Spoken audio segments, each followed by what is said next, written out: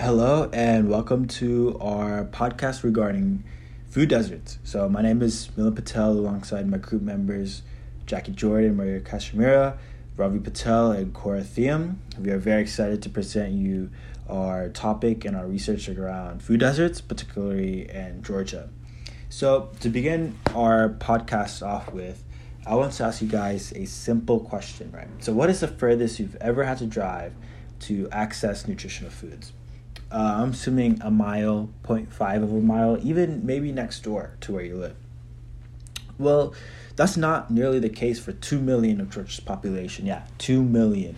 And that includes 500,000 children who currently reside in food deserts. And the first question we can ask from this is, well, what is a food desert? A food desert is an area where people have limited access to a variety of healthy choices and affordable food.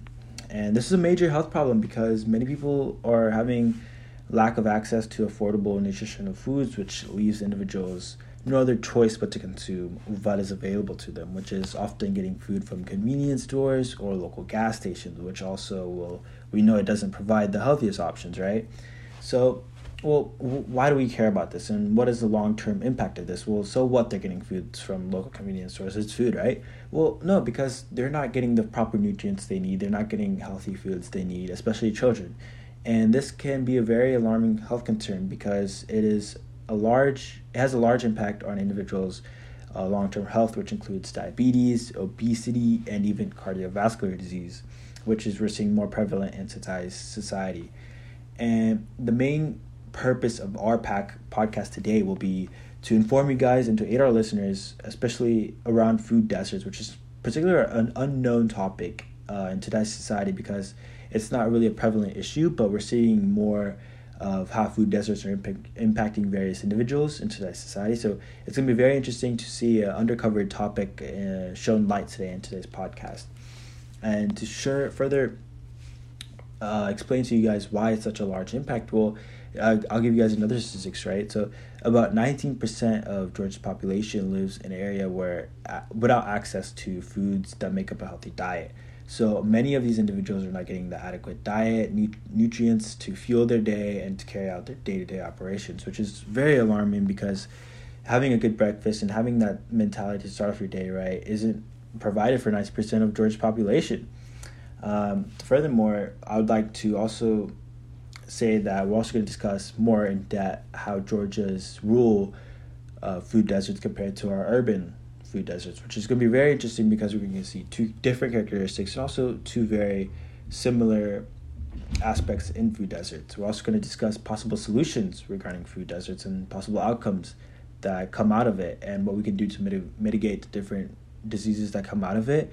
And it's going to be very interesting to see how they all correspond, and we're going to further dive into the different aspects of food deserts as well. As mentioned above, food deserts are areas where individuals have limited access to nutritious and affordable foods. It is associated with low income as food deserts tend to be more concentrated in impoverished areas.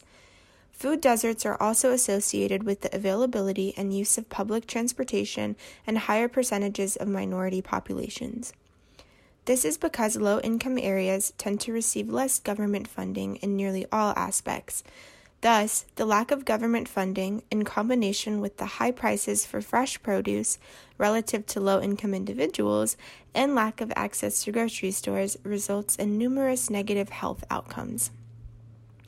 These health outcomes include, but are not limited to, diabetes, obesity, and cardiovascular disease. Cardiovascular diseases, specifically, place a strain on individuals' daily lives as it is something a diagnosed individual must live with for the rest of their lives. From mental distress, such as anxiety and depression, to a possibility of mortality, cardiovascular disease is a major public health concern that requires education to combat. Let's talk about the characteristics of rural versus urban food deserts. Income and racial composition are important indicators of food desert status for urban tracts, while transportation access is the most important indicator for rural tracts. It's important to note that while most people have a preconceived idea of what rural and urban mean, A county is not the same thing as a census tract. You may think of counties as rural or urban, but a county can have rural and urban census tracts contained within it. There's also the idea that food deserts are an urban area problem, so it's important to distinguish between the differences of urban and rural food deserts. How did food deserts come to be? Let's start with the definition of a rural food desert. And just as a reminder, we are using the USDA's definitions for food deserts.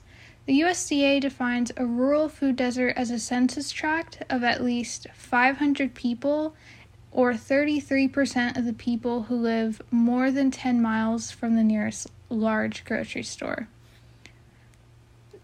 What are some causes of rural food deserts?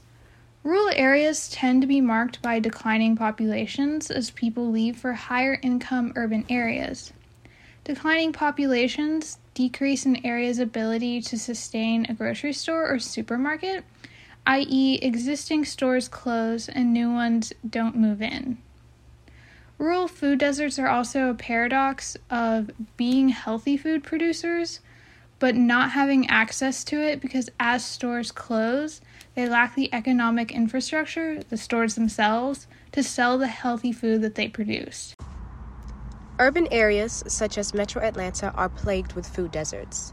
Most grocery stores are placed through a process called supermarket redlining. Supermarket redlining is a term to describe a phenomenon when major chain supermarkets are disinclined to locate their stores in inner cities or low-income neighborhoods, and usually pull their existing stores out and relocate them to the suburbs. Food vulnerability increases in urban, disadvantaged neighborhoods as a result of this redlining.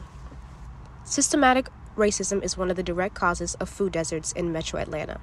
Housing, socioeconomic status, and demographic determines access to the grocery stores. Redline areas were often determined based on a high rate of African American residents. Residents of food deserts who lack a reliable source of transportation are often forced to shop at convenience stores, where prices are higher than full-service supermarkets and selections is typically limited to processed foods high in fat, salt, and sugar. For example, the neighborhood of Edgewood in the east side of Atlanta has more than 10 convenience stores within a 10-mile radius, in comparison to the affluent area of Druid Hills in northern Atlanta, with 4 major supermarkets within a 10-mile radius. How are food deserts studied? The first step in measuring a food desert is finding a food desert. A researcher starts with a definition of a food desert, and by the way, we are using the USDA's definitions for the purposes of this assignment, and census information. Combining the two allows researchers to create visual maps of where food deserts are located. Maps can also include other variables of interest, and we'll talk about these. For example, county health rankings. This is a map composed of data ranging from the years 2011 to 2020, and I manually set it for Georgia counties. The factors examined within the county health rankings that are relevant to food desert status are food insecurity, which county health rankings define as the percentage of the population who lack adequate access to food. So selecting this measure shows by county the number of persons who are food insecure and the corresponding percentage of the county that these people represent. Another variable of interest would be limited access to healthy foods, the percentage of the population who are low income and do not live close to a grocery store. And data is listed by county with number of persons and their corresponding percentage of their total county. And county health rankings took all this data from the USDA Food Environment Atlas. Another visual map is the USDA Food Access Research Atlas, and this is a map that shows food deserts based off of their definitions of low income and low access. The current map shows 2010 and 2015 census data and highlights specific census tracts meeting their food desert definitions. Clicking on a specific census tract gives the option of downloading that tract's data and other indicators of access such as food, vehicle availability, and supermarket access.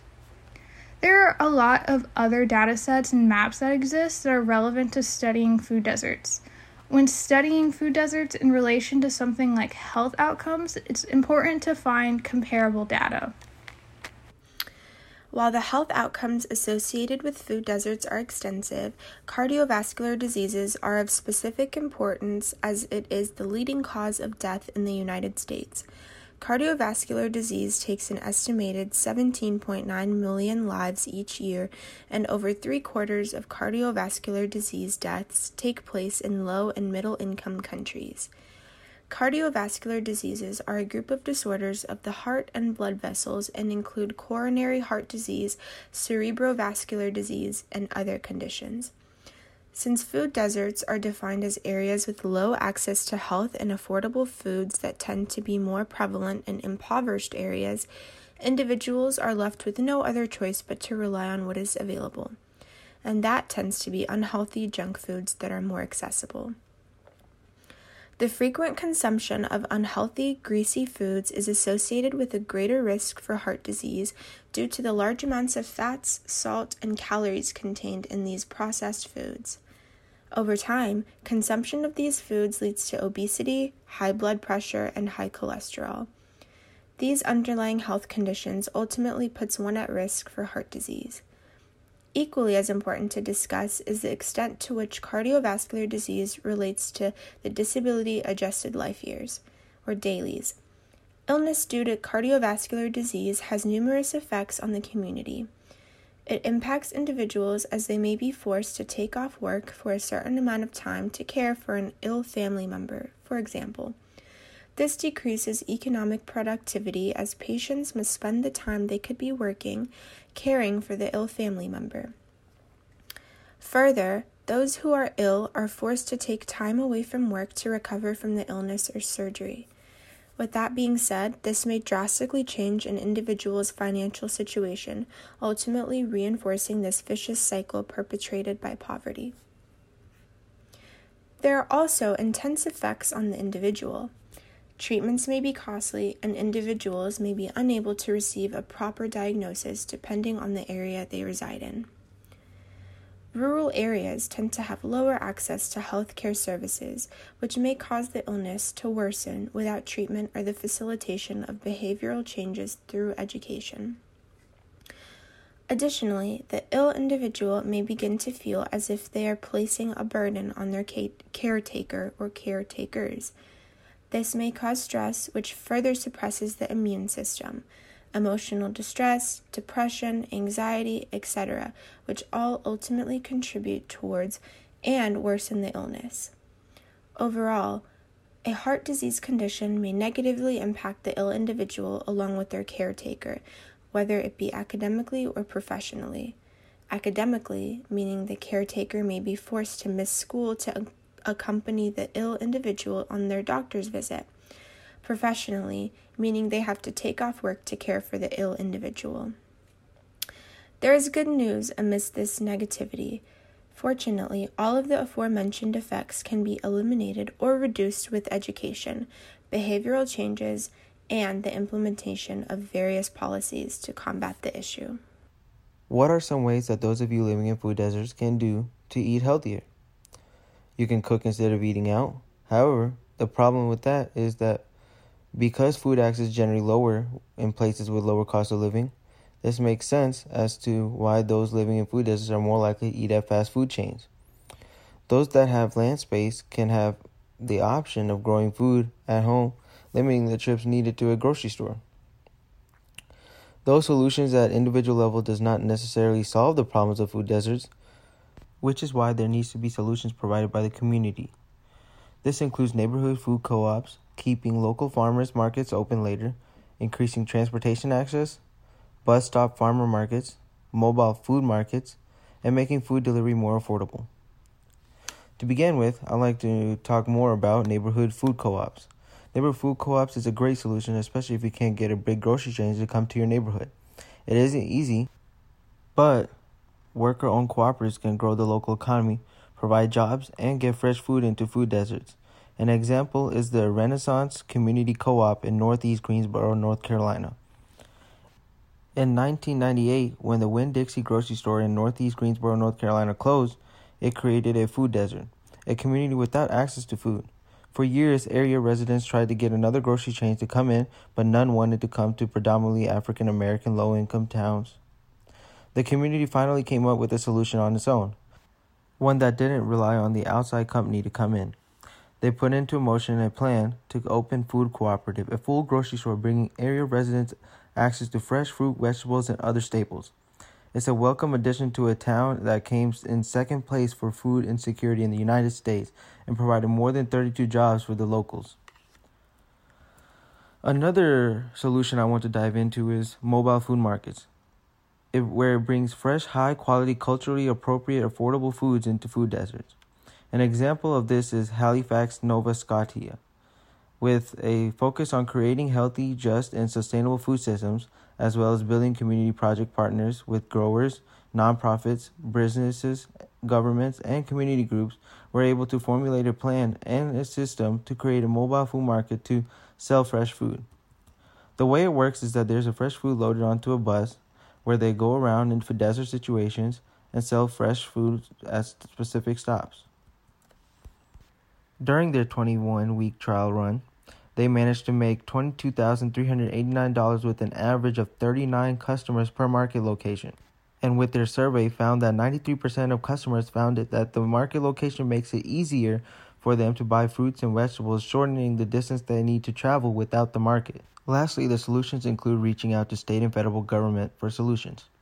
These solutions include creating federal food assistance programs targeting getting healthier food to food deserts, building accessible grocery stores within a few mile radius from one another, and funding for more education on benefits of eating healthy and making healthier food choices, and the health outcomes that result from unhealthy eating.